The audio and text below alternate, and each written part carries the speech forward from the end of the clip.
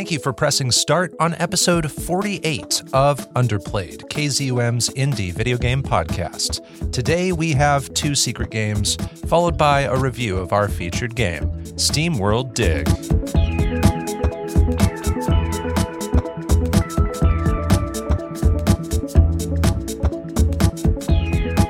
Here on Underplayed, we review indie games of all kinds, the games with small budgets but big hearts, the lesser-known experiences with imaginative ideas. I'm Bopo, and joining me is my best friend, playing games that he recommends. He's the biggest fan of Mega Man, flipping phones after smartphones began. I'm talking about the late-night streaming, secret games scheming. Everyone say hola to Disco Cola. What is going on? Oh, not too much, Bopo. Just feeling a little bit of pressure deep underground. I got nothing. I didn't come up with one today. But how are you, Bopo? It actually synergizes with mine really well. I'm doing just fine. My steam-powered robot. It really is that simple sometimes. Yeah. So we are referencing SteamWorld Dig there with those intros. And I am looking forward to having a very deep conversation with you. Heyo. We're going to dig into that a little bit later. Yeah. Also, I found out some unsavory details about the devs, so I have some dirt on them. Oh. Some dirt on them. We're going to really drill home some more puns, too, while we're at it. Yes, you picked up what I was putting down, so... looking forward to reviewing a game that is over 10 years old with you. We've done that a few times on Underplayed, and this game is the first in a pretty long franchise of games. So we might review more SteamWorld games down the road. Who knows? Before we move on, though, I want to talk about something that's happening here in like late November, early December as we sit down to record this.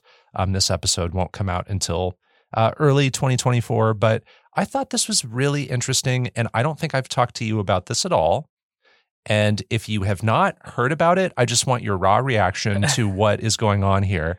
And it's something that we'll probably continue to develop, and we'll see other people reacting to. But basically, there are 2 updates I have here from Massive Monster, the developers of Cult of the Lamb, which is a game you and I both really like. We love. Absolutely. Right? And you've played Cult of the Lamb by now a lot more than I have because you played their first DLC pack, right? I did, yeah. And have you heard about their social media announcements as of late? Yes, okay. I am familiar. Would you like to summarize one or both of the main headlines I have prepared?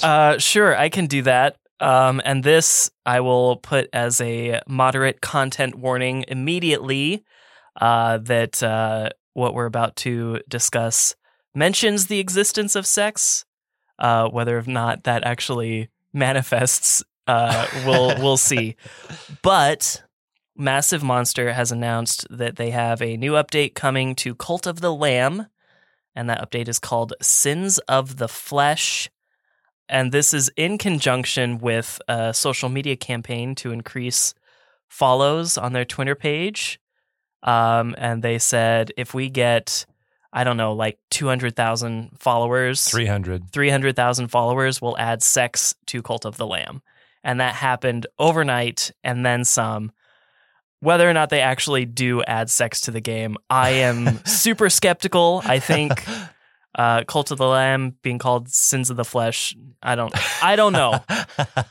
I feel like Sins of the Flesh was going to come out anyway, and I don't know that it will have sex. I also partially recall them saying that they will never add sex to the game. You're okay. Yeah, it's hard to gauge how much of this is serious. Cult of the Lamb and like Massive Monster and their social media team, they do a lot of the jokey jokes. Yeah. You know, not nearly as like sometimes aggressively as like Aggro Crab, but they're up there as like joking around a lot on social media. They like to pull the wool over your eyes. Nice. Yeah. Keep doing that, please. And when they made this announcement, you know, they used like a very eye-catching image with this "will add sex to the game" announcement. They were under 300,000 followers. I actually don't know exactly how many they started with, but I think they were still under 200 when they started. Were they under 200? I think so. So they were quite a ways behind 300. And they were saying before the end of the year, we want to get to 300,000 followers. If that happens, we'll add sex to the game. They're not explaining how they'll do it. They're not explaining how graphic it will be. They're not explaining how pervasive the sex will be. Will it just be one instance that happens, in a tent where it's assumed that two villagers are having sex or something? Right. But, who knows? I think it's also valid to think they might just be doing this as a fun little joke. But I think I saw a follow-up tweet of theirs that said something along the lines of, we're following through on this, it's definitely happening now because you exceeded our expectations. And like you said, it happened overnight. I think it was within hours. Yeah. They hit 300,000. And here's what's crazy. I checked their number of followers this morning. It was over 500,000. I think it was around 510,000. And now just hours later, they're at over 525,000 followers. Good Lord. So they're still getting thousands and thousands of followers by the hour. And I think by the end of the year, they'll have many more. It might be fun to kind of predict what they'll have by December 31st. But I could see them getting to 600,000 very easily, maybe 700, 750,000. Who knows? Maybe 1 million. Yeah, who knows? But there has to be a plateau effect at some point. So it'll be interesting. And the question that comes to my mind is, okay, if they add sex, is it going to happen in Sins of the Flesh? And I think I saw an announcement that those aren't necessarily tied together. Okay. They both might happen in early 2024, but just because we get Sins of the Flesh does not mean we get the supposed sex update too. Okay. We'll see, but I'm curious for you as someone who played the first DLC pack, does Sins of the Flesh excite you to jump back in? Are you going to get to it very soon? I don't know, man. I mean, let's just do this whole thing assuming that the sex update is in Sins of the Flesh. I don't think the game needs that. I think, yes, it makes it more cult-like, but when you add sex to a game like this, it starts to feel more like The Sims, because either it's in there and it doesn't serve a purpose other than just to facilitate relationship points with one of the cult members, or they're planning on adding offspring to the game. Oh. Which, yes, your game's about a cult, and a cult will manipulate young children all the time. I don't want that, though. I don't want to play around with that. You don't want to play around with that. That makes me feel super gross. I think it's strongly suggested that Sins of the Flesh will be kind of adding new quests and features and things, not necessarily the sex right at the start. Mm-hmm. If the offspring stuff isn't part of that, and it's just kind of what the first DLC pack did, are you in that case jumping in very soon? Okay. I think at this point, given that I think we were under the impression that the last update was basically going to be the big one before they were done. Yeah, maybe not the last one, but the biggest one they would ever do. Yeah. Was kind of the impression I got. So I think at this point, this game has changed into something that will continue to just get updates for at least a few more years, and then they'll make a sequel. But I think this is a game that gets a lot of updates now. I think it just is a living, breathing game. Sure. It might not get as many updates as No Man's Sky, but it kind of feels like a Don't Starve. They kept adding stuff to Don't Starve kind of slowly over time. But if we get one new update a year or something for a few years, I think that's really fun. And it makes me kind of want to wait to play the first DLC pack because I still haven't touched that. I want to wait to do that maybe until after Sins of the Flesh has been out for a while, so I can kind of enjoy both packs at once. Maybe play both of them between season 5 and 6. Yeah, maybe, I don't know.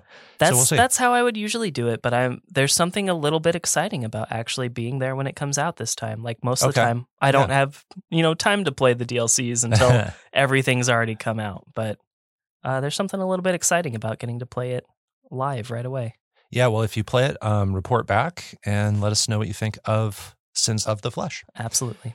And also, just congratulations to Massive Monster for having a social media PR stunt that really worked out in their favor. And as a result, tons of other developers are kind of making jokes about it. They're kind of doing their own version of it. If we hit 50,000 followers, we'll add this other thing into our game. Yeah. So it's kind of a trend now. It's started this chain reaction of all these fun little social media challenges.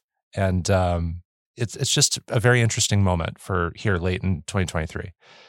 So we will move on to our next segment. But before we do, if you are listening to Underplayed right now, thank you and we love you.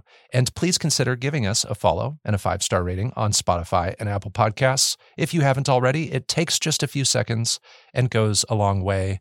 It is time for our secret games. The secret games. Secret games that you're playing. Secret games. The secret games.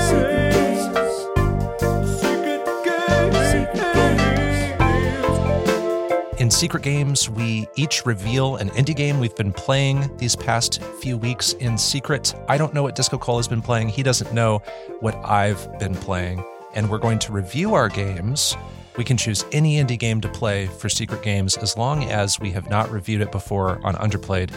Starting with you, Disco Cola, let the mystery be no more. Reveal your secret game for episode 48 of Underplayed. My secret game this episode comes from Moppin and Red Phantom Games, published by Devolver Digital, and it is called Downwell. Oh, I didn't know this was published by Devolver, actually. Yeah. And I've never played it, but I definitely have heard of Downwell. Yeah. So I just sent you that trailer there, and you can take a look at it while I continue. Sounds great.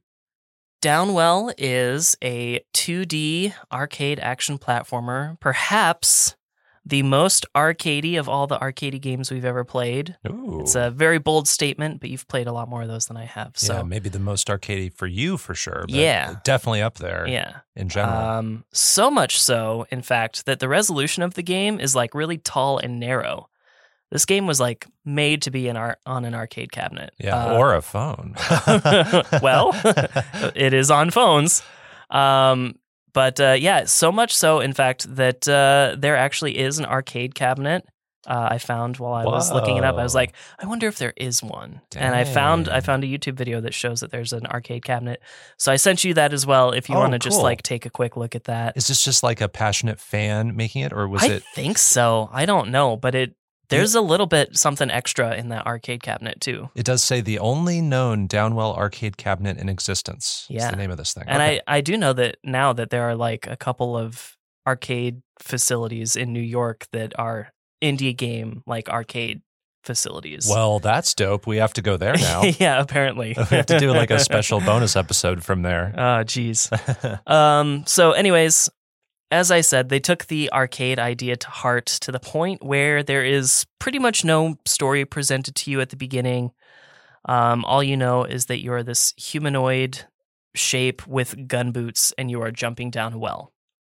Once in the well, you fall at a great rate of speed with many obstacles in your path, including destructible blocks, ledges, spiked surfaces, and most of all, various types of enemies.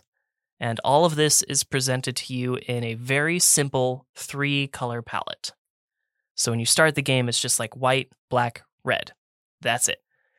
The goal of the game is to fall to the bottom of the well. However, the number of creatures in the well is huge and often super overwhelming. So the secondary goal of the game actually becomes to destroy as many enemies of the well as you can. It's mostly a means to an end, but if you don't get them, they're going to get you. You can dispatch most enemies by bopping them on the head, but some can only be destroyed with your gun boots. And now your gun boots serve multiple purposes as well, and you can kind of see that in the trailer I sent you. You use them to destroy enemies, of course, but you also use them to slow your falling momentum or to break blocks in your way. So yes, your goal is to get to the bottom of the well, but if you just let yourself free fall, you will get damaged by enemies that you can't bop. It's just gonna happen to you, and you will lose very quickly. So the bullets you're shooting in this game are coming from your feet? Yes. Whoa. Yeah. That's cool. It's dope. Your gun boots have access to multiple different kinds of styles, such as a laser, a machine gun, which I believe is the one you start the game with, or like a shotgun style. These styles can be found in small rooms that will show up intermittently in each level. And these rooms are signified with a bubble-like entrance, which are called time voids. When you are inside of these time void bubbles, all enemies and gems outside slow to a stop. And so you're inside here. The gun boot shot styles will have a letter that describes which one the pickup is and will either come with 1 HP of recovery or add 2 to your maximum ammo capacity. So you walk in the room and there's a little like heart with an M on it. Mhm. That's going to give you the machine gun and heal 1 HP. I Or see. it might be Okay. an S with a little like capsule, and that'll add 2 to your maximum ammo, and that'll give you the shotgun. That makes sense. Speaking of ammo capacity, you have it. Different bullet styles will cost more to use. So, for example, let's say you raise your maximum capacity to 22. With machine gun, it's a 1-for-1. 22 max ammo, 22 bullets. But laser may only be 7 shots at that same level, and shotgun would be even fewer. But usually lower ammo efficiency has benefits in either damage or range or spread. So there's a lot for people to decide on for their like favorite style. Your ammo capacity is recharged anytime you bop on something or land on a surface. Whether it be a boppable enemy or a boppable environmental element, that will recharge your ammo. And recharging your ammo by bopping is really key to getting a good combo. Mm-hmm. Combos are sort of a bonus skill reward, and you build these combos by destroying as many enemies as possible without landing. The higher your combo goes, the greater the reward. So if you get a combo of 8 or more, you'll automatically get 100 extra gems. If it's 20-something, you get an extra maximum ammo. And if it's, I think, somewhere around 40, it will also recover 1 HP. So this can be a great sort of risk-reward system to heal yourself or add ammo capacity. But, of course, getting more in your combo opens you up to the risk of more damage just because Sure. you're falling for a long time. And some of those upgrades, like +1 maximum ammo or something, that's just for that run, right? Because this is a roguelike sort of experience. Absolutely. So it's not persistent and carrying over. Yeah. Gotcha. Pretty much nothing in this game carries over. Okay. You start each run with 4 hit points, so that means 4 hits and you're done. Game over. Start again. HB can be recovered by visiting shops that may or may not appear in each level. And you can pay for the stuff in the shops with your gems. And gems are coming from all over the level. Mostly they come from enemies as drops when you kill them, but they will also be hidden in destructible elemental items or in deposits in the destructible blocks, or in large piles found in the same kinds of rooms as the gun boot ammo types. In addition to being currency, maintaining a streak of collecting gems will create what's called a gem high. So once you collect 100 gems, a gem high will begin, and this will increase the range and size of your shots. So this is encouraging you to kill more enemies, but also go fast about it. Gem highs will also maintain between levels. Oh. And then, speaking of in between levels, once you finish a level, you get to select from one of 3 permanent upgrades. Again, only for this run. I think there are about 16 in total for the game. And so you'll get a chance to get a majority of them by the end of the game. But here's an example of some of my favorite upgrades. One is called Popping Gems. And so what this does is it will send a shot upward whenever you collect a gem. This is super helpful when you're getting overrun by enemies because each one killed is dropping gems, and each of those gems you collect is sending a shot skyward. Which is where you would otherwise be the most defenseless because you don't have any way to attack upward. Your boots are on your feet. Another is called Burst Module. This one sort of creates AoE damage under anything that you bop. This is super great for dispelling many enemies while also refilling your ammo. And another one, most important one, I think, and a lot of other people would agree, is the Knife and Fork. And this allows you to eat the corpses of fallen enemies, and they will sometimes recover HP. Speaking of Cult of the Lamb. Yeah. Super vital. Very important. You're going to lose a lot of HP. But that about does it. The game is broken up into 4 zones. The upper well, called the Cavern. The Catacombs, which features a lot of like skulls and ghosts. The Aquifer, which has squids and turtles. And then Limbo, which is this weird place of floating garbage. So a lot of the aesthetics and the enemies are changing in all these. Yes, is what I'm hearing. absolutely. Yep. And then there's 3 levels in each zone, and then a final level after that called the Abyss, all increasing in difficulty and length and enemy numbers along the way. Now, Bopo, I don't know if you remember this, but I have talked to you about this very briefly, about Downwell, very briefly. Yeah, I remember you talking about it off recording. And, I haven't played it. I don't remember a ton of what you said about it. I just am aware of it. Yeah. This would have been early underplayed, if not right before underplayed. But I remember telling you that I jumped off and quit very quickly. Like I said, I tried this a few years ago, and I left the game pretty quick. But apart from its appearance, everything about this game on paper is really antithetical to a Disco Cola game. Mm-hmm. But I'm happy to say that this time around, there is a lot to love about Downwell. Wonderful. First up, I think the sound design is exquisite. It's not uncommon for me to play these repetitive kinds of games muted while listening to something else. But I didn't do that. Not too much, at least with Downwell. The music is really good, and the sound effects really sell it for me.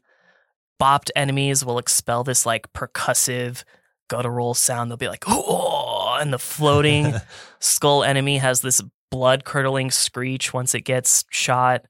When you're underwater in the aquifer, music sounds like it's underwater. Even the shop theme sounds like it's underwater. And even like the bursting sounds, they go through like a bit of a low pass filter. So just like each little bop, burst, and scream is super satisfying, and it really amplifies the gameplay. I think the interlevel upgrades add something to look forward to. You can do so well or struggle really hard through each level, but your interlevel upgrades will make or break you. So it can be really exciting to get your favorite upgrade early, because it really encourages me to keep going, even when I think I probably should just start over and quit. And as you get later and later into the game, you gain access to nearly all of them. And so at the end of the game, you're doing things that seem impossible when you first start. There are unlockables for playing the game over and over. A huge majority of them are just different color palettes for the game. But there are things called styles, and you can play the game in. These sort of act like the different fleeces in Cult of the Lamb. Okay. They add some sort of benefit, but also have a drawback. So there isn't one that necessarily overpowers another, I think. But I like this because I don't think I could get anywhere near the end of the game in the default style. I used what's called the boulder style the most, and it offers more HP, but you have fewer upgrades to choose from in between levels. But that extra HP is the only thing that got me to the last level. And I'm going to really cut it short and simply say that everything about this game works in concert with everything else. Hopefully you sort of like picked up on it when I was going through my notes. I certainly noticed it when I was writing those notes. Everything affects everything else, and it all works together to encourage you to be precise and go fast. Whether or not that's always easy to do, that's a different question, but the game feels rewarding when you pay attention to ammo, health, upgrades, and combos all at the same time. It all just works so well together. I wish this game had come out like 35 years ago, because I think it would be a titan among the classics. I really do. I can get a lot of that sense just watching this trailer. Seeing how everything connects, how fluidly everything seems to move. Like even just watching this on mute, I'm kind of getting that impression. Yeah, it's something to behold. But as all difficult arcade games go, there are things that don't work well for me. Particularly the difficulty. I think the record for this game is like 6 or 7 minutes. Oh. You can beat this game quickly. You could beat this game the first time you turn it on, if you're skilled enough. I'm not. And I actually still haven't beaten it, but I've gotten close about half a dozen times. Oh, man. I know that I can beat it. I just couldn't beat it in time for this recording. I even had 2 more attempts this morning where I was like, Pretty darn far. Inches away. Wow. Are you going to try again soon? Are you going to try to get that completion? I think I want to. Not the completion. Well, finishing. Heck that. You know what I mean? Yeah. But yes, I do want to beat it. This game is fun. Cool. It's fun to play. But yeah, going on in dislikes is part of the difficulty. There is one bit that was so much worse than everything else, and that is hitboxes. There were countless times where I was taking damage from enemies that were just like off to the side of me, like so many times. So like it's as if they're touching you and they're not. Is that what you mean? Or they're shooting bullets at you? They're not. Not many people shoot bullets, but they're like just off to the side of me. Where other times I think that I would bop them, like on the head, but other times they're just damaging me instead. So I'm sure that the hitboxes are technically correct and proficient and consistent, but I can't understand why I'll take damage from a snake one time while we're both on the ground, but then not another. There would be runs where this happened to me so much that I just quit playing. I was just so mad. But I would just pick it up again after like 2 minutes of cooling off. That happened. You're not completely rage quitting. Yeah, that happened a few times. I am rage pausing. I turned off my system and I'm going to turn it back on in a minute. I do have enemies that I hate enough to gain their own sub-complaint for this review. For a long time, the stupid eyeball in the first zone, this one is not boppable and will follow you for a long time. That was my least favorite enemy for a long time, but it actually quickly switched to the bats, which is one of the first, most basic enemies that you encounter. And these were actually the greatest offenders of the just hitting me off to the side issue. I hate bats. I hate them so much. So many HP hits from those bat holes. There are different gun styles with lots of pros and cons, but I definitely do not think they are all created equal. One I hate a lot actually is the shotgun. This one has the lowest like ammo efficiency but highest damage output. But I took more unnecessary hits with the shotgun equipped because I had the shotgun equipped. Now, I'm sure there's some clown out there that's going to tell me this is somehow the best weapon. But actually, the shotgun is the best weapon. Shut up. I don't care. I don't care. I don't know if you played with the shotgun enough, but actually it is the best weapon. Jesus. Yeah, the only place I found a use for it was in the final level. And I think the game started to pick up on how much I hated the shotgun because this was the spawn over and over and over again for me. The color palettes, they make up several dozens of the collectibles. And at this moment, I still don't have them all. That's not the complaint. The complaint is that like 70% of them actually hurt to look at. Interesting. Like some of them, that's the point. Like there's some that are just like called painful or something. Oh, really? But like the second palette I unlocked is still my favorite. And I lost interest in working toward this level of completion pretty quickly, just because I was very satisfied with the second one and everything else after that was not even close. You're reminding me of, just real quick, something from Super One More Jump, a secret game of mine from season 1, where you could unlock skins for all the levels and all the obstacles. And some of the skins were just inherently easier to look at and use because the contrast of everything was very clear. The colors were really clear. Others, things are like muddier, uglier, things blend together more. Yeah. And it's hard to actually see some of what's coming at you. And so some of them just objectively make the game harder. Yeah. And so, I don't know. And I also don't really like looking at some of them. Right. Just not pleasant to observe. Anyways, Downwell is a game that frequently frustrates me. And just a year ago, I was too afraid to play it for Underplayed. But I'm glad I forced myself to try it because what I found is an arcade game inspired by the greats and, in my opinion, better than many of the greatest classics. I still only have so many runs in me before I have to set it down, but I always do just like want to come back for more. It's just so fun. All of the elements in the game work in concert to make an incredible modern arcade classic, but it's hard. It's just, ugh. Anyways, I'm impressed. Downwell gets a 9. 9? Holy crud. That's a lot of score there. Yeah, dude. Cool. I'm glad you enjoyed it so much. And this is a Devolver Digital game. This is a game that, like, I think a lot of people have played this.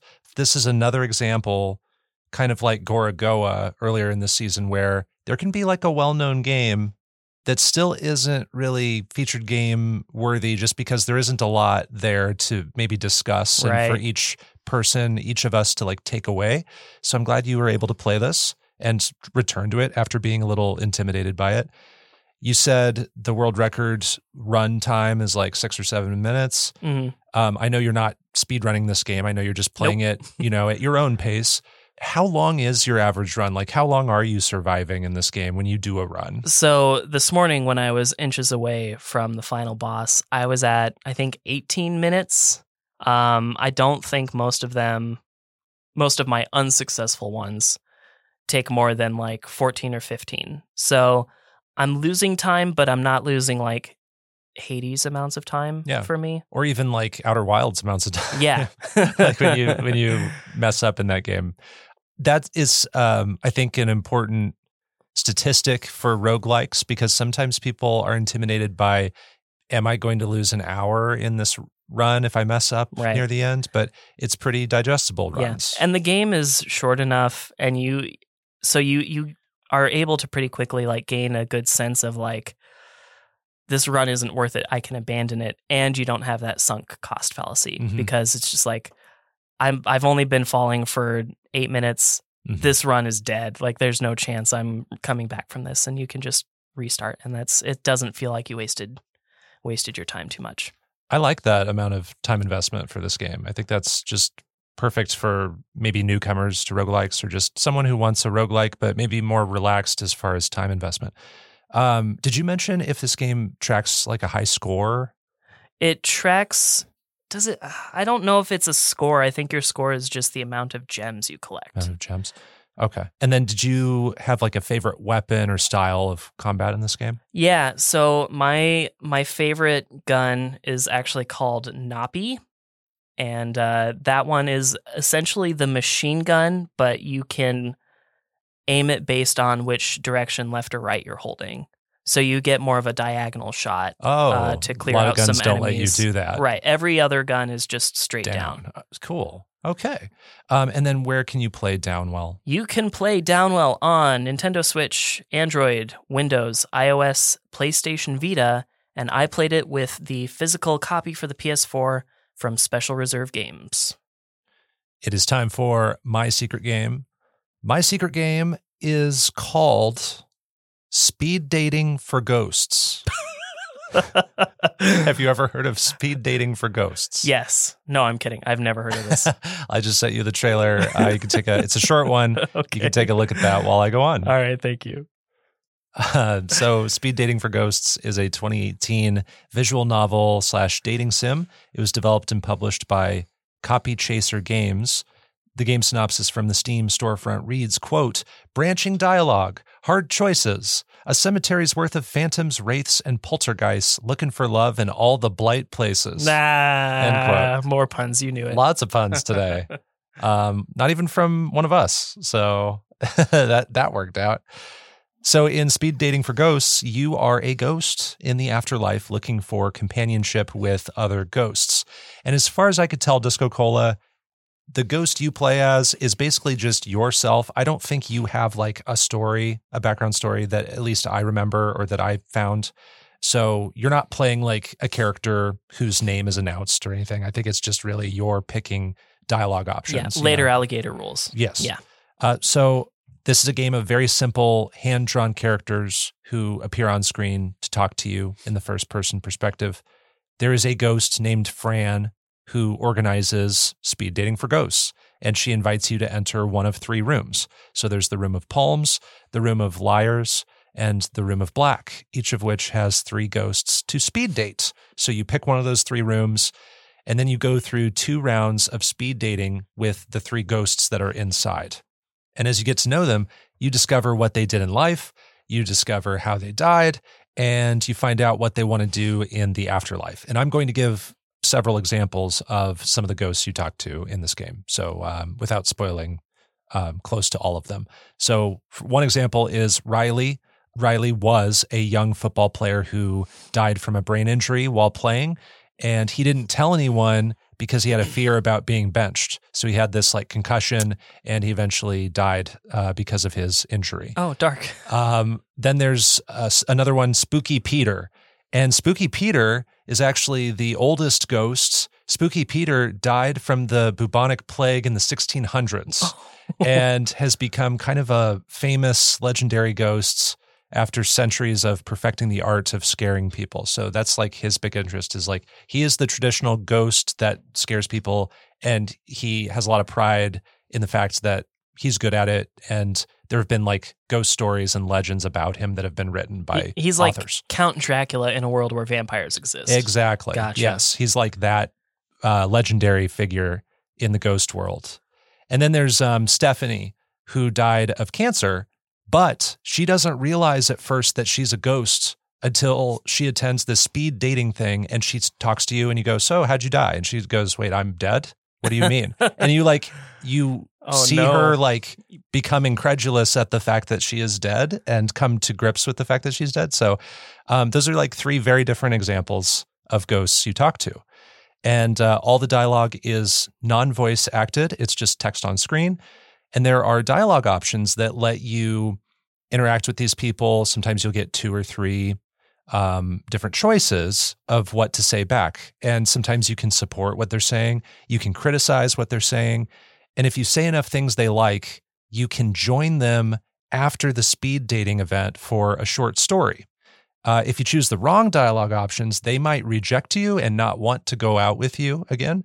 And sometimes you can reject them. You can sort of like, if you're not feeling their vibe, you don't have to keep exploring with them. And it becomes pretty obvious with a lot of them which of your dialogue options will turn them off too. Mm-hmm. And then on the menu screen, there is a graveyard that lets you see summaries of the characters you bonded with, and you can replay their stories from there, but only the ones who you have satisfied through your dialogue options and the ones you've already explored the stories of. And so the goal of the game is to get to know these ghosts and experience their stories. And there's no real end goal other than having these little narrative vignettes with all these ghosts. So what I liked about speed dating for ghosts, I thought this game juggled a lot of emotions really well. Within each one of the speed dating rooms, you're talking to 3 ghosts in each room, and each one has a different story, and each one has a different temperament. Each one is written with a distinct personality. And just like a real speed dating scenario, which I've never been in, but I can imagine you're likely to gravitate towards certain ghosts over others. Mm-hmm. Some are a little bit more, friendlier. Some are a little bit more standoffish. And the stories that you explore with them subvert expectations. There's one named Leon who was a bank robber in life. And you start talking to Leon, and if you say stuff Leon likes, your quote-unquote date after the speed dating is just joining him and helping him conduct a heist. And that's all you're doing with Leon. So it gets really funny in that particular story. And there's actually very little, if any, romance and romantic attraction in this game. It's much more a game about bonding and listening to people's stories. The game isn't lovesick. It's not sappy or horny or anything like that. Okay. So it subverts the expectations of dating sims in general too. So at the end of the day, it's just about hearing all of these different stories of all these wildly different people.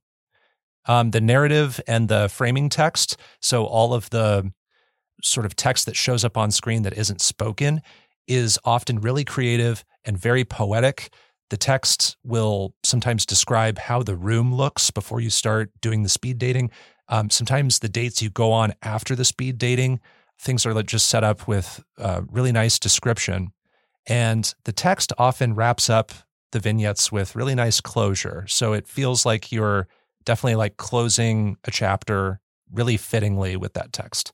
And then I really like the designs of the ghosts.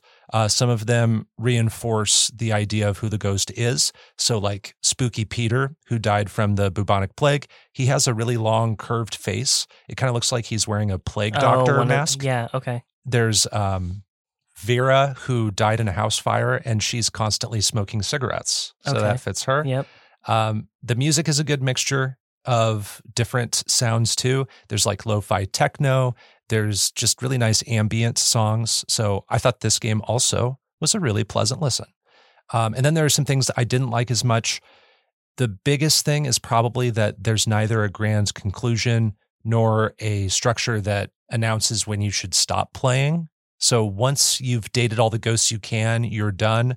But, nothing big is happening there at the end. You just have to make your way through all 3 rooms.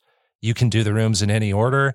There's no structure to it really, other than just picking a room and then going through all those dates and selecting things. I kind of wish there was more of a why to what's going on. Mhm. And it does feel like you're just sort of dropped into this game. So there's very little like fanfare around all of this. And then if a ghost doesn't like you because of your dialogue choices, you can't retry your selections with them without wiping your entire save data. Oof. So this only applies to people who reject you or people you reject. Once one rejects the other, they're kind of just locked out of your save file, and you can't get another chance at them without wiping that save data. So that's unfortunate. I started doing a mixture of trying to please some people and trying to get other people to reject me because I wanted to see both sides of the game, like how the game would handle that. But then once I got through all the rooms in the game, I had a handful of ghosts that I couldn't talk to anymore. And I kind of wish I could see their like stories, like the quote unquote dates that we go on after the speed dating. And so I can't see those unless I start over like from scratch. And then the game is quite simple when it comes to the visuals. There's just not a lot going on other than the ghosts. And that's fine because it's mostly just about the text. But I guess like if the game had an opportunity to go further with the visuals, it does keep it very simple. And then I'll say some of the stories are just a tad anticlimactic compared to others. But you could flip that and say that some of the stories really do have like a great emotional payoff or a great surprise that I really liked. So overall, Speed Dating for Ghosts is humorous. It's witty. It's even serious and sad when it needs to be. There's not much in terms of a destination, but it is a short and sweet collection of vignettes that I mostly enjoyed. So I'm going to give it a 7 out of 10. All right. And Heck yeah. It's playable on PC, which is the version I played, Mac, and Nintendo Switch. Awesome. Well, immediately, I am also noticing that there's synergy in between our games in this like 3-color palette going on. Like tritone. Yeah. Yes. So that's pretty cool. Tone, yeah. Okay, so the trailer says there's 14 ghosts. You're making your way through 3 rooms. And what I didn't mention there is there are 9 ghosts you date in the base game. They released like a free content update called Hell, where there are more people you can date. Okay. But if you buy this game, it just kind of all comes together. So it was easier to just explain the 3 rooms because that's what you start with. Right. Then okay. you do those, then you unlock Hell, which gives you a handful more. Okay. Yeah. So you mentioned that rejection locks people out. So let's say theoretically no one gets rejected. Are you still able to see all stories in one save file? Like, Can you go back to the same room and pick a different ghost? Yeah. So if I go to like the room of black and I please all 3 ghosts in the room of black, at the end of the 2 rounds of speed dating, I get to pick my first ghost I want to go out on an after speed dating date with. Oh, okay. And then I do their story. Then it kicks you back to the menu screen of the game. And then you can go back to the room of black and you can now select one of the other 2. So you can experience all of the ghosts. Picking one to go on a date with doesn't lock you out of the others at that point. So you can still experience them all in one save file. Okay. Which I really like. I like that they did it that way. It would be a little bit upsetting to have to like wipe your save file just to at least experience all of them. I think maybe this is why I feel like there's just not enough closure at the very end of the whole game. I think I was expecting to maybe like go on as many dates as I possibly could in all 3 rooms. And then it's like, okay, who's your favorite? And then we're going to give you yet another story, like a follow-up story. Maybe there could be something like that would make it feel like it wraps up. Right. Yeah. Someone you're going steady with. Exactly. So to speak. Yeah. Or just to have a companion for the rest of your afterlife. Yeah. Yeah. So. Okay. Well, that's all I wanted clarification on. One of our first dating sim secret games, I think. It's hard to know if I would recommend this to you. It's, it's not a lot of reading because it's a pretty short game. Yeah. But also like you like a destination. And I think the destination comes in the form of just seeing these mini vignette stories. What's at the end of each ghost's story? Yeah. And if you like miniature storytelling like that, you're going to get like over a dozen different little stories. I have a bit of curiosity about each one. It's like, how did you die? What did you do? Yeah. And a lot of them are emotionally impactful or just like humorous. Yeah. And so there's a good variety there. So those are our secret games, Downwell and Speed Dating for Ghosts. Let's move on to our review of SteamWorld Dig. It is our featured game.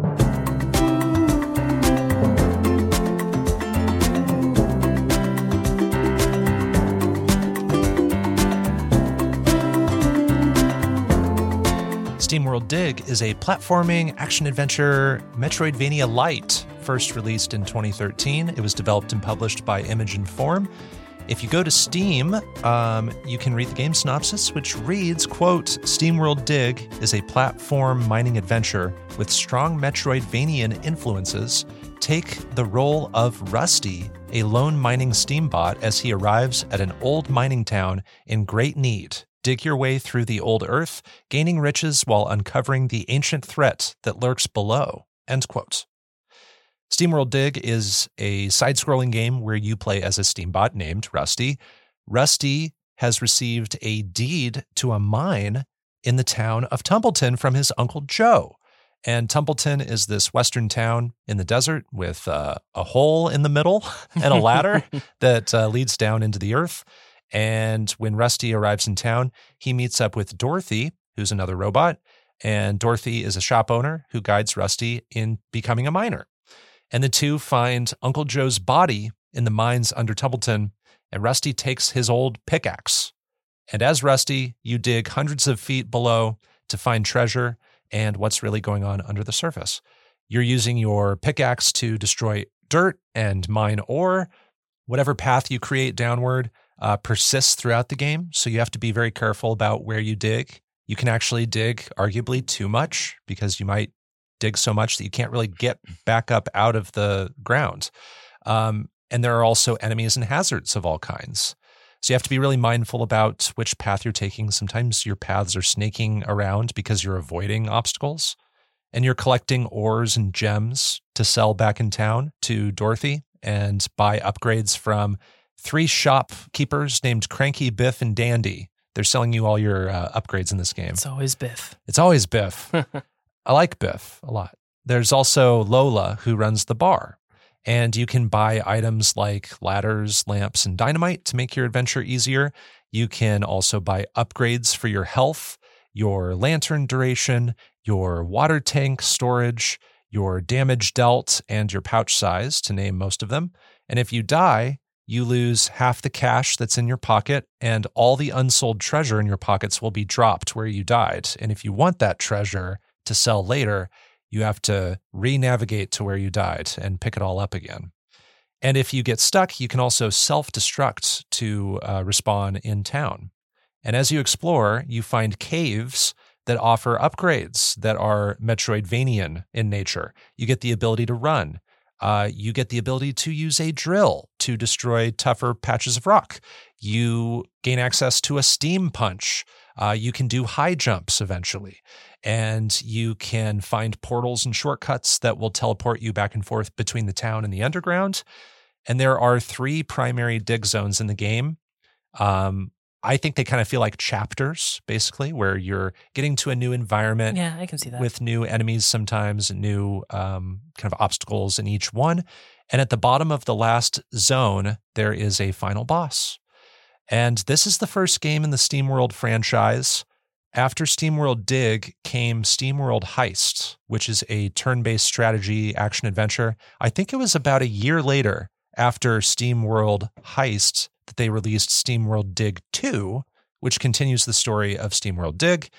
And then we got some more games in different genres. We got SteamWorld Quest Hand of Gilgamesh, which is an RPG deck builder. We got SteamWorld Build, which is a construction management sim. And as we sit down to record in early December 2023, This game came out 2 days ago Oh, on Friday. Holy We're smokes. sitting down on a Sunday. That game came out like 48 hours ago, my friend. what, SteamWorld Build? SteamWorld Build just came out. Oh my gosh, I was like getting ready for this episode and I saw like this video about it already. Yeah. So it's being talked about a lot like this weekend, I think, just because reviews are coming out and stuff. So that's just kind of funny.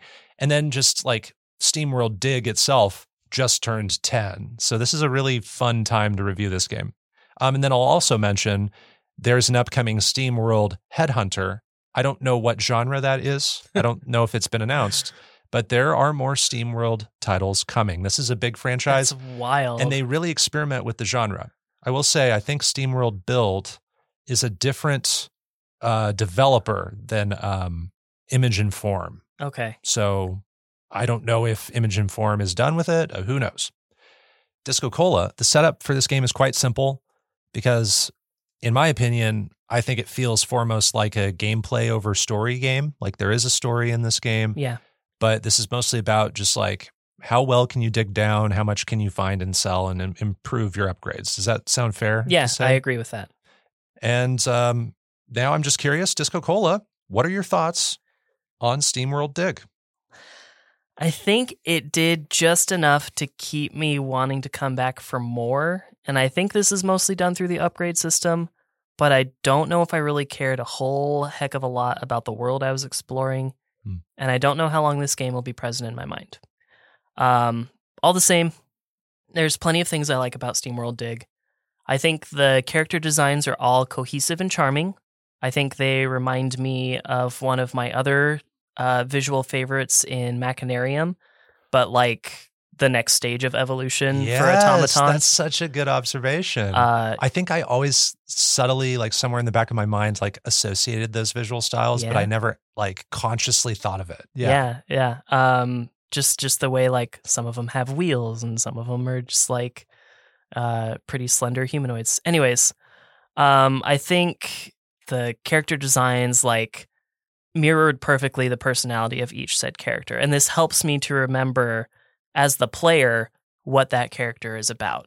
Biff looks like a Biff. Right. And Dandy looks like a dandy. Exactly. Yes. And the designs represent that as well. The game has something that I might start calling the Goose Game effect, where there are these like optional and largely time consuming ways to play. And what I mean in this case is that theoretically, you probably could mine every single block in the game if you wanted to. It wouldn't get you anything. It would take forever and would probably make the game as a whole way more difficult. But you could do it. And I really like that. I don't think I will end up making the time to do that in SteamWorld Dig, but the idea that I could is really appealing. And I totally want to, just to say that I did. Was as a whole a pun intended?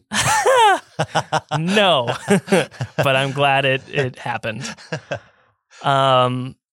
Going on, for the most part, I do like going into the mine and collecting as much as I can, and then going back to the surface to sell what I found, and then using that to buy new upgrades.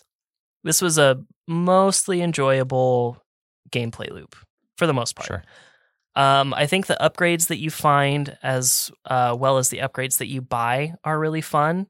I found myself at multiple points thinking like, oh man, I wish I could like do this, or I wish there was a way to mine faster. And most of the time, an upgrade for that existed. I just needed to buy it or find it. And I think the drill upgrade in particular is notable enough to be in its own category on the likes list. I think this is a really satisfying thing to mine with as well as attack enemies with. So well done. I love the drill.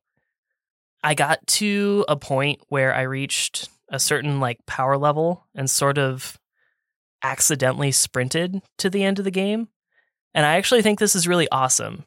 If your mining equipment is strong enough to break on through, you can just go for it. You just keep going down. And for the most part, you probably could beat the game at that point, maybe, but you should definitely get at least a few more of those mobility upgrades first. But you could, theoretically. There is an achievement/trophy in this game for beating it in under 2.5 hours. Yeah. Which I would never be able to do. I don't think I'm interested in that at all.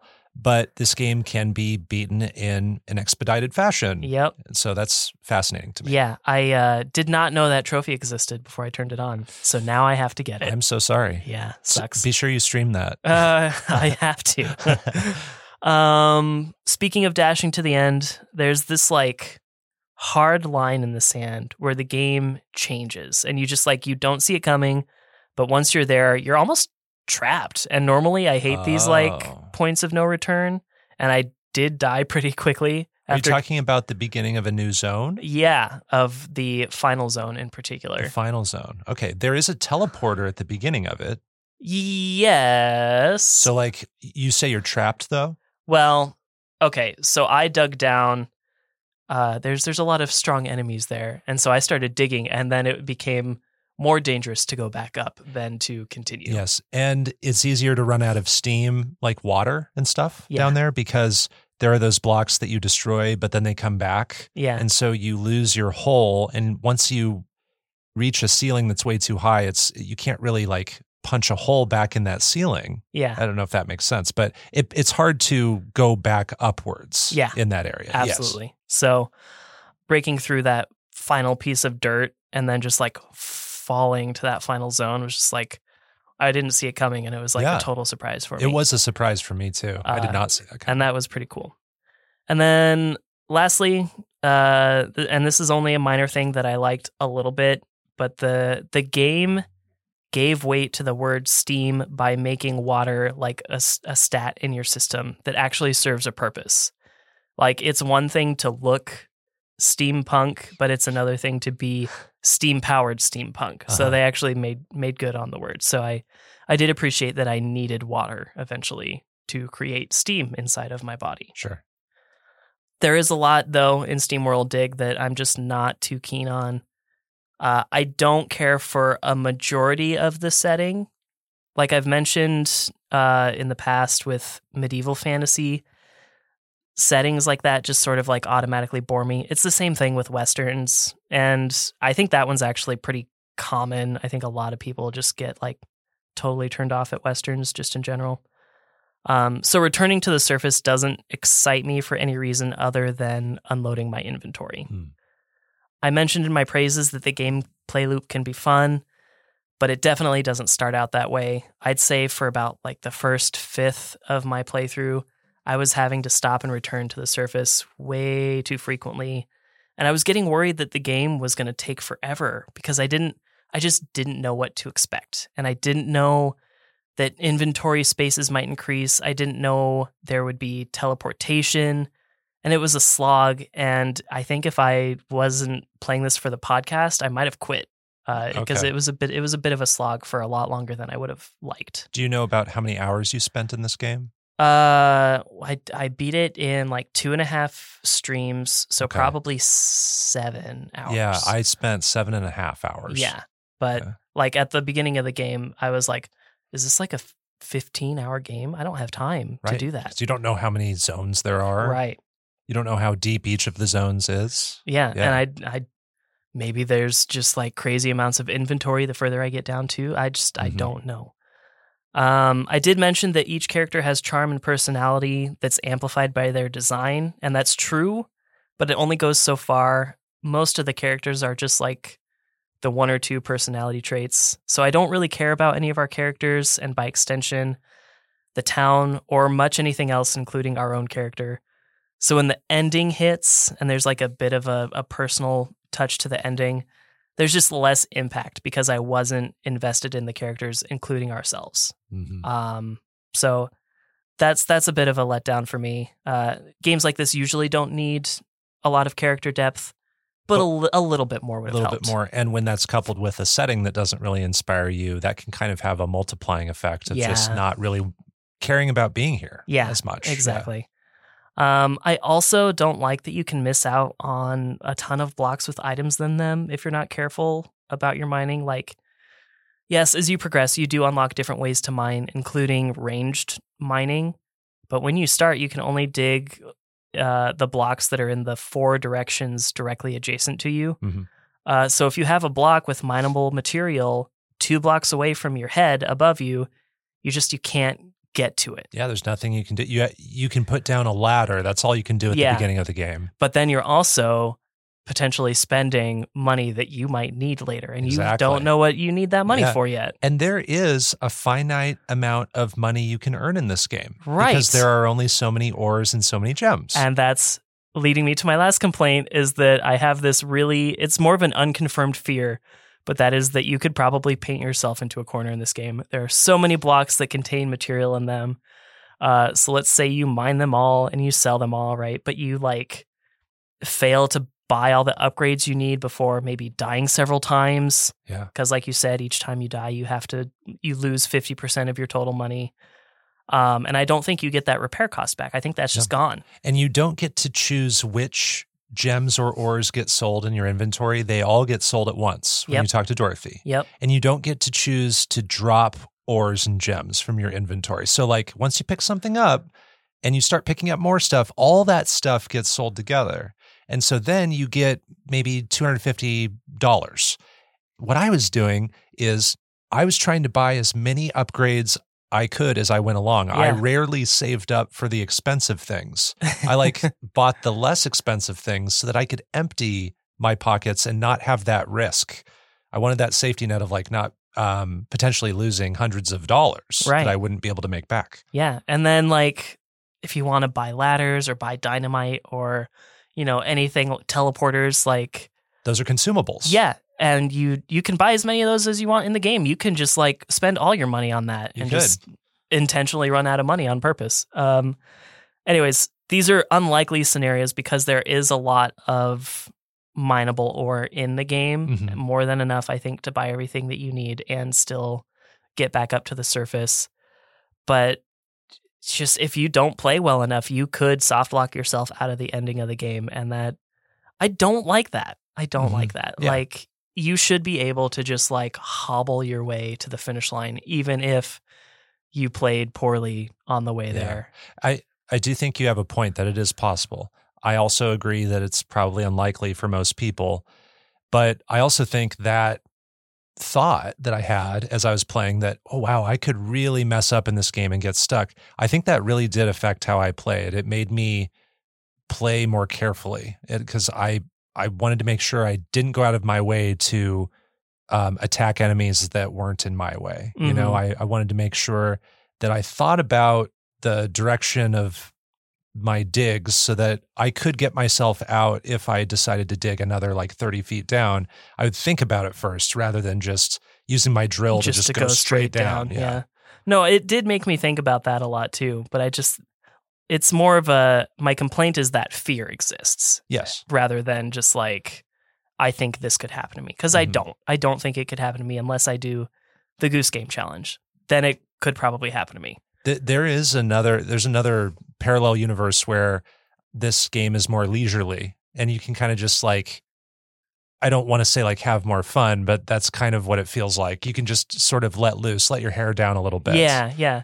And, ore isn't destroyed when a falling rock falls on it or something. Yeah, there's a lot of those little rules happening too.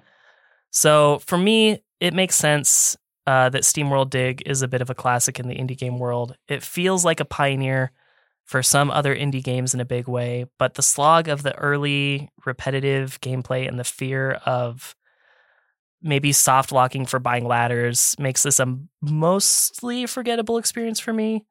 I recognize its strengths, and I think that if I would have played it when it came out, I'd probably be a lot more impressed. I think the final boss is pretty unique and asks you to use a lot of the different skills that you've learned along the way.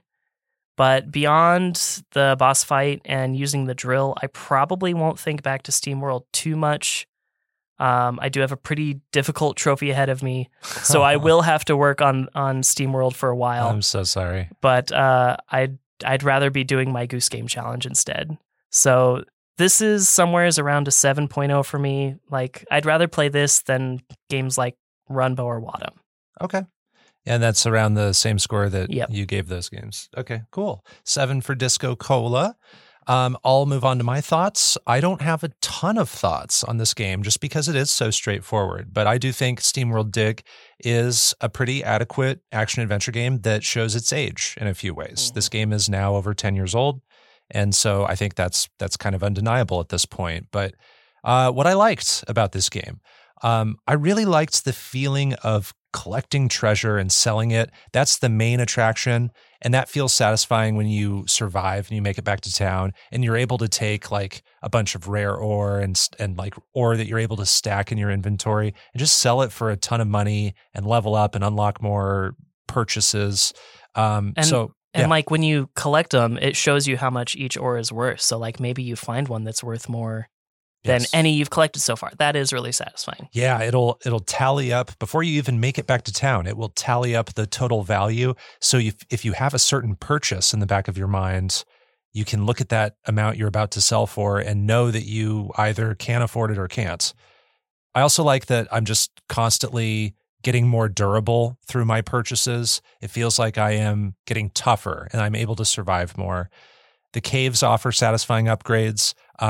I didn't know what I was going to get in those caves. I understood within that first zone, like, oh, a lot of these caves are giving me these Metroidvania-like upgrades. But when I get to the later zones, it's kind of like a mystery, and that's exciting. This is just the first time you're playing, but I was surprised by some of the upgrades. And the game is addicting in a very passive way for me, in kind of like a primal way for me, where it's easy to do one more dig as you search for more loot, but I'm not like super focused on the world like you said. You know, right. I'm not absorbed into this world. It's just sort of something I turn my mind off for and play, and I have a decent time. The late game upgrades are rad. You eventually get the double jump. That feels nice. Mm-hmm. There's a mineral detector that made me play the game differently. Yeah, I did like that. It updates your mini map with little points about where all the ores are. And that made me then go out of my way off to the east and west as I'm digging down, because I noticed, oh, there's like a whole cluster of treasure over here. I should totally go over there and get that and then go and sell it. And so I like that, how even late in the game, I can find something and it changes how I approach getting better at the game. And a lot of the stress about that survival was relieved through some of those powers, like the double jump and other things. The ending made me very interested in playing SteamWorld Dig 2, actually. Mm-hmm. I agree with you that the world isn't super absorbing. I don't really care about the characters as much as other games. But from what I've heard about SteamWorld Dig 2 and then just how it sets up the story, I'm interested. And that was kind of a surprise for me. I think like two big surprises are the end, being interested in that. And then also what you pointed out is like when you drop into that third zone and it's just so different. So those are my likes with SteamWorld Dig. What I didn't enjoy so much, just returning to town can be so slow. Needing to return to town so many times before you reach that next teleporter, that next shortcut, the momentum can really slow down when that happens. You can really run out of steam. You can run out of steam. Like literally, you can run out of water. And then I actually found a shortcut to like refill my water. Oh, yep. Use that all the time. Yeah, I know exactly which one you're talking about. Yeah, you go back down to the same like teleporter and there's a little pool of water. And then you go back to town and it refills. So I thought that was kind of fun. But it can take many minutes to return to town. If you want all the upgrades, which I wanted to try to afford, you're forced into this repetitive action of going back to town because of your limited pocket size. And it just feels like you're traversing between the underground and town, sometimes more often than you're making steady progress. Mm-hmm. And then there's many upgrades that make actions like digging go faster. You know, buy this upgrade and it will make your pickaxe do +2 ground damage. So you do 2 less swings against this piece of tile to break it. Mm-hmm. It's speeding up what you're able to do. And for me, those kinds of upgrades aren't really exciting. I want to buy upgrades that give me more kinds of movement. I want more options for how to traverse, rather than, now my pickaxe is doing +2 digging damage. Right. So it's just... It's not exciting, but I need it. It's not exciting, but I need it. It's like buying socks. It's like buying socks. It's like Solar Ash's shield upgrades. Oh, yeah. Where you do a remnant fight in Solar Ash and you lose a maximum HP, and then you just have to turn around and use all your currency to buy that HP back. Yeah. It's like, why am I doing that? And just like here, I was just able to break blocks for 4 hits, but now I'm deeper and now I need to hit them 6 times. Yeah. So I'd better buy this upgrade that gives me +2. Now I'm breaking them in 4 again. It's like, that's just not exciting for me. The enemy encounters can feel janky. They can damage you very quickly and kill you very quickly before you've even realized what's happening. The hitboxes can be a little hard to figure out. It just feels like things aren't so precisely defined there when it comes to just encountering the enemies. And that's really it for all my likes and dislikes. Overall, progress in SteamWorld Dig can feel slow if you want to find all the ore and gems you possibly can. And moment to moment, for me, it's not always the most riveting game, but the satisfaction in getting to the next upgrade or teleporter or zone feels pretty good. I played this for long stretches. I just wanted to chase that lizard brain satisfaction of getting better. And I did feel that quite a bit. I'm going to rate this a 6.5 out of 10. 6.5. All right. So we're pretty much pretty close. At the same spot in terms of like, I think what we enjoyed and just like we have similar complaints. Yeah. So I had this like great fear that you like super loved the gameplay loop of going back to town all the time. I was like, he's going to love this part. I'm just going to take a big old dump over it. But there's always that fear. But it's an interesting combination this time between just a game that's like easy to get into the groove of and have that satisfaction, but also like not loving it moment to moment. Yeah. You can play those kinds of games for hours at a time. And that's what happened to me. I really only played this in 2 or 3 sittings for that 7.5 hours. There's a lot in the game that gives you the good brain juice. Like you get a lot of like little rewards here and there, but the amount of work that you have to put into it is like not a lot. It's not hard, but it's boring. Yeah, it's not the most exciting thing. But at the same time, you're constantly making more money than you just were. And you're constantly running into like new obstacles like, oh, now there are TNT barrels. How do those work? And it is different, and it is something you can get into the groove of. You said this game feels like a pioneer in the indie game world. Are you able to expound on that? This isn't a question we talked about beforehand. No, it's not. When I think about games that came out before SteamWorld Dig, and this is like SteamWorld Dig came out when like indie games were doing fine. Yeah. Like we're not talking about like Limbo and Braid and nothing else. Yeah, this is like 5 years after that stuff. But there's still like a lot that hasn't been explored or whatever. Sure. I can't point to like specific examples, but I know that there's things that I see in SteamWorld Dig that I don't see in the era of Limbo and that very early PS3, Xbox 360 region of indie games. Gotcha. There is one game that came before this game. It was like the mid-aughts, I want to say, and I think it was a Flash game. And it was called Motherload. And this was the same sort of idea as SteamWorld Dig, where you are on the surface. I think it's an alien planet that you're on. Okay. And you're mining down, and there's like a big like secret at the very bottom of the game. And I don't think I ever made it all the way down there. But it is the same thing where you're digging through tile after tile, trying to find treasure that you use to fund upgrades. So that's the only thing I was familiar with that resembles this game that came out before this game came out. Right. But now you've got games, and I don't know if this has come out yet, but it looks like, is it called Dome Keeper? Where you're like, you set up a dome on an alien planet. Yeah, I've heard of Dome and Keeper. you're mining down and you're upgrading that dome, and that dome is acting as sort of like a tower defense type of thing. So there's a lot of games that have come after it that explore a lot of the same ideas. And maybe someone else did it before SteamWorld Dig, but SteamWorld Dig is definitely like maybe one of the biggest names in doing this early. It's very, very recognizable. I'd say it's like far more popular than Motherload was, as far as I could tell. Right. And this game is also kind of sort of mixing genres. You're mining, which is sort of almost a genre in its own, much like farming sims. But you have those light Metroid elements there in the upgrades. And so this might be an early example of like indie games experimenting with trying to mix genres. Yes, it's hard to categorize this game. I think we had this in our Metroidvania category in our we did. master list of featured games. I ultimately don't think it really fit that bill super well. No, but you could argue it's an action adventure game. You could argue it's a platforming game because there are times where you're just jumping a ton. You're not doing precision platforming necessarily, but you're moving a character on a 2D plane like up and down and left and right a lot too. Yeah. So it is interesting that it is like that gumbo of genres going on here. Now, as you were getting new upgrades, were you finding that you were playing the game differently?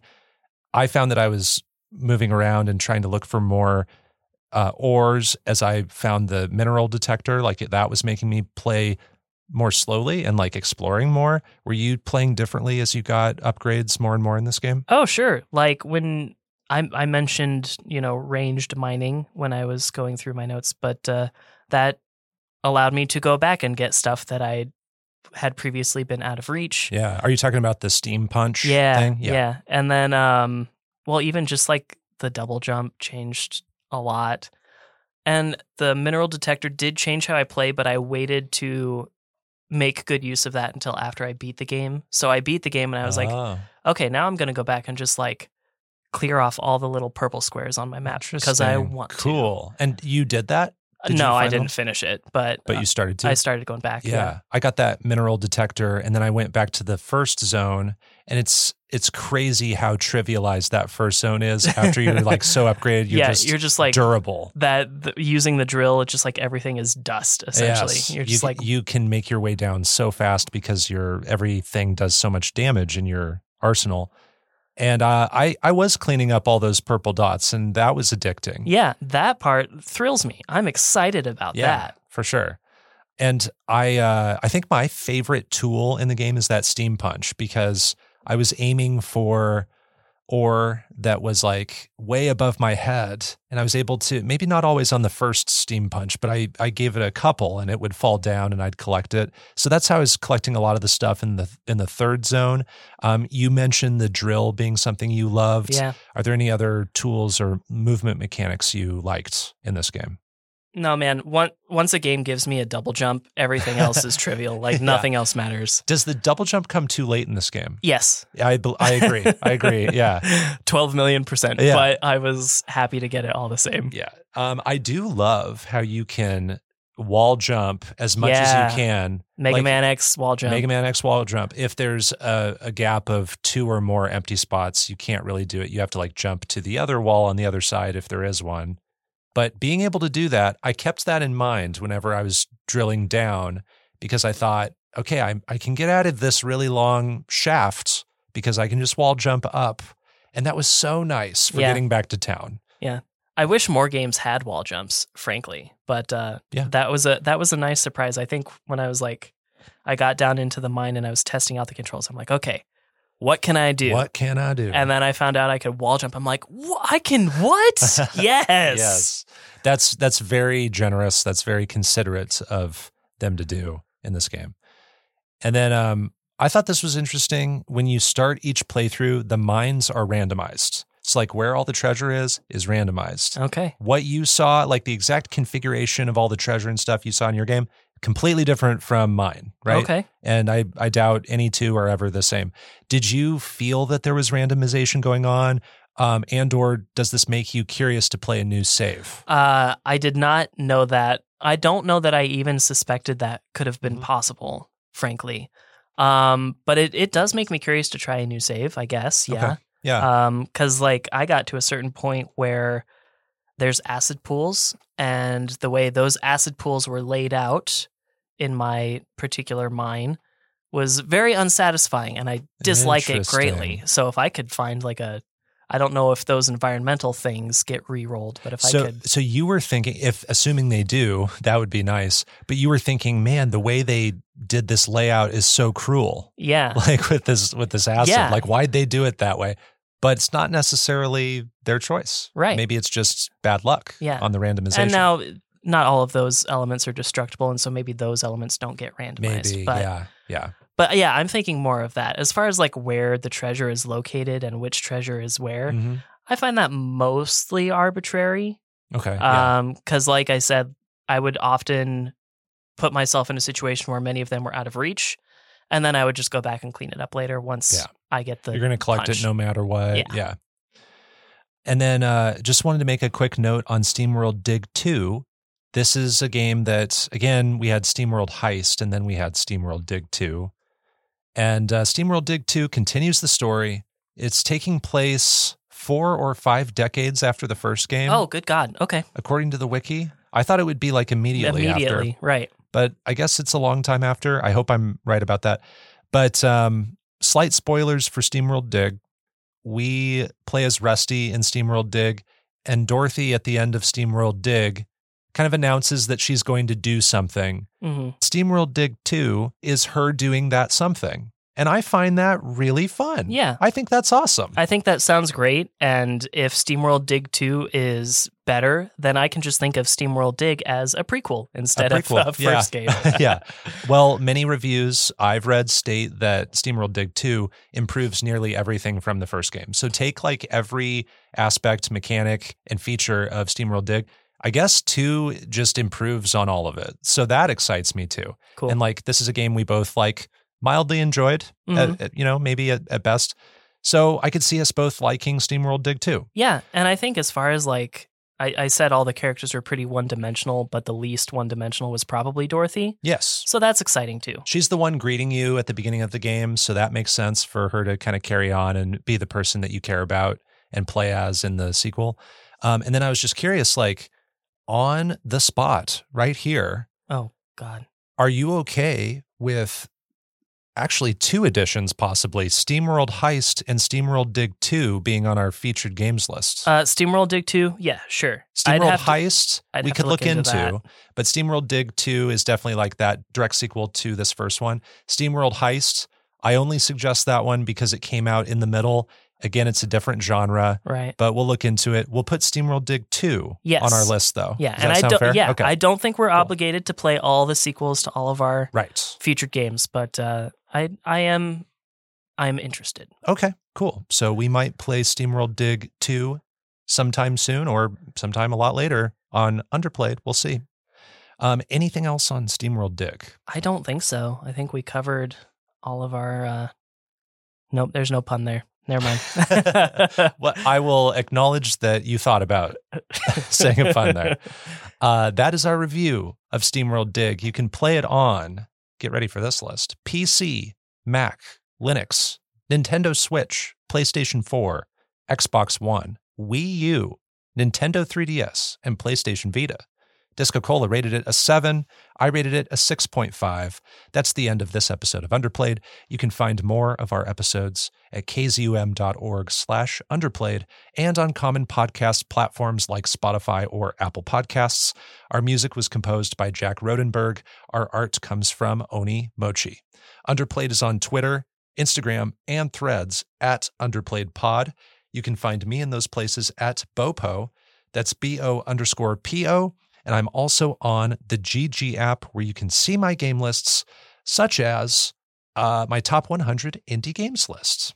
And I am at Disco Cola in all of those places to various degrees, and also streaming on twitch.tv/Disco Cola, where I played SteamWorld Dig, and we'll play more of our featured and some secret games. Ooh. And you can find Underplayed on Twitch as well, with twitch.tv/Underplayed podcast, where we play some co-op games, and maybe we'll do something else with that channel, but you can find us there as well.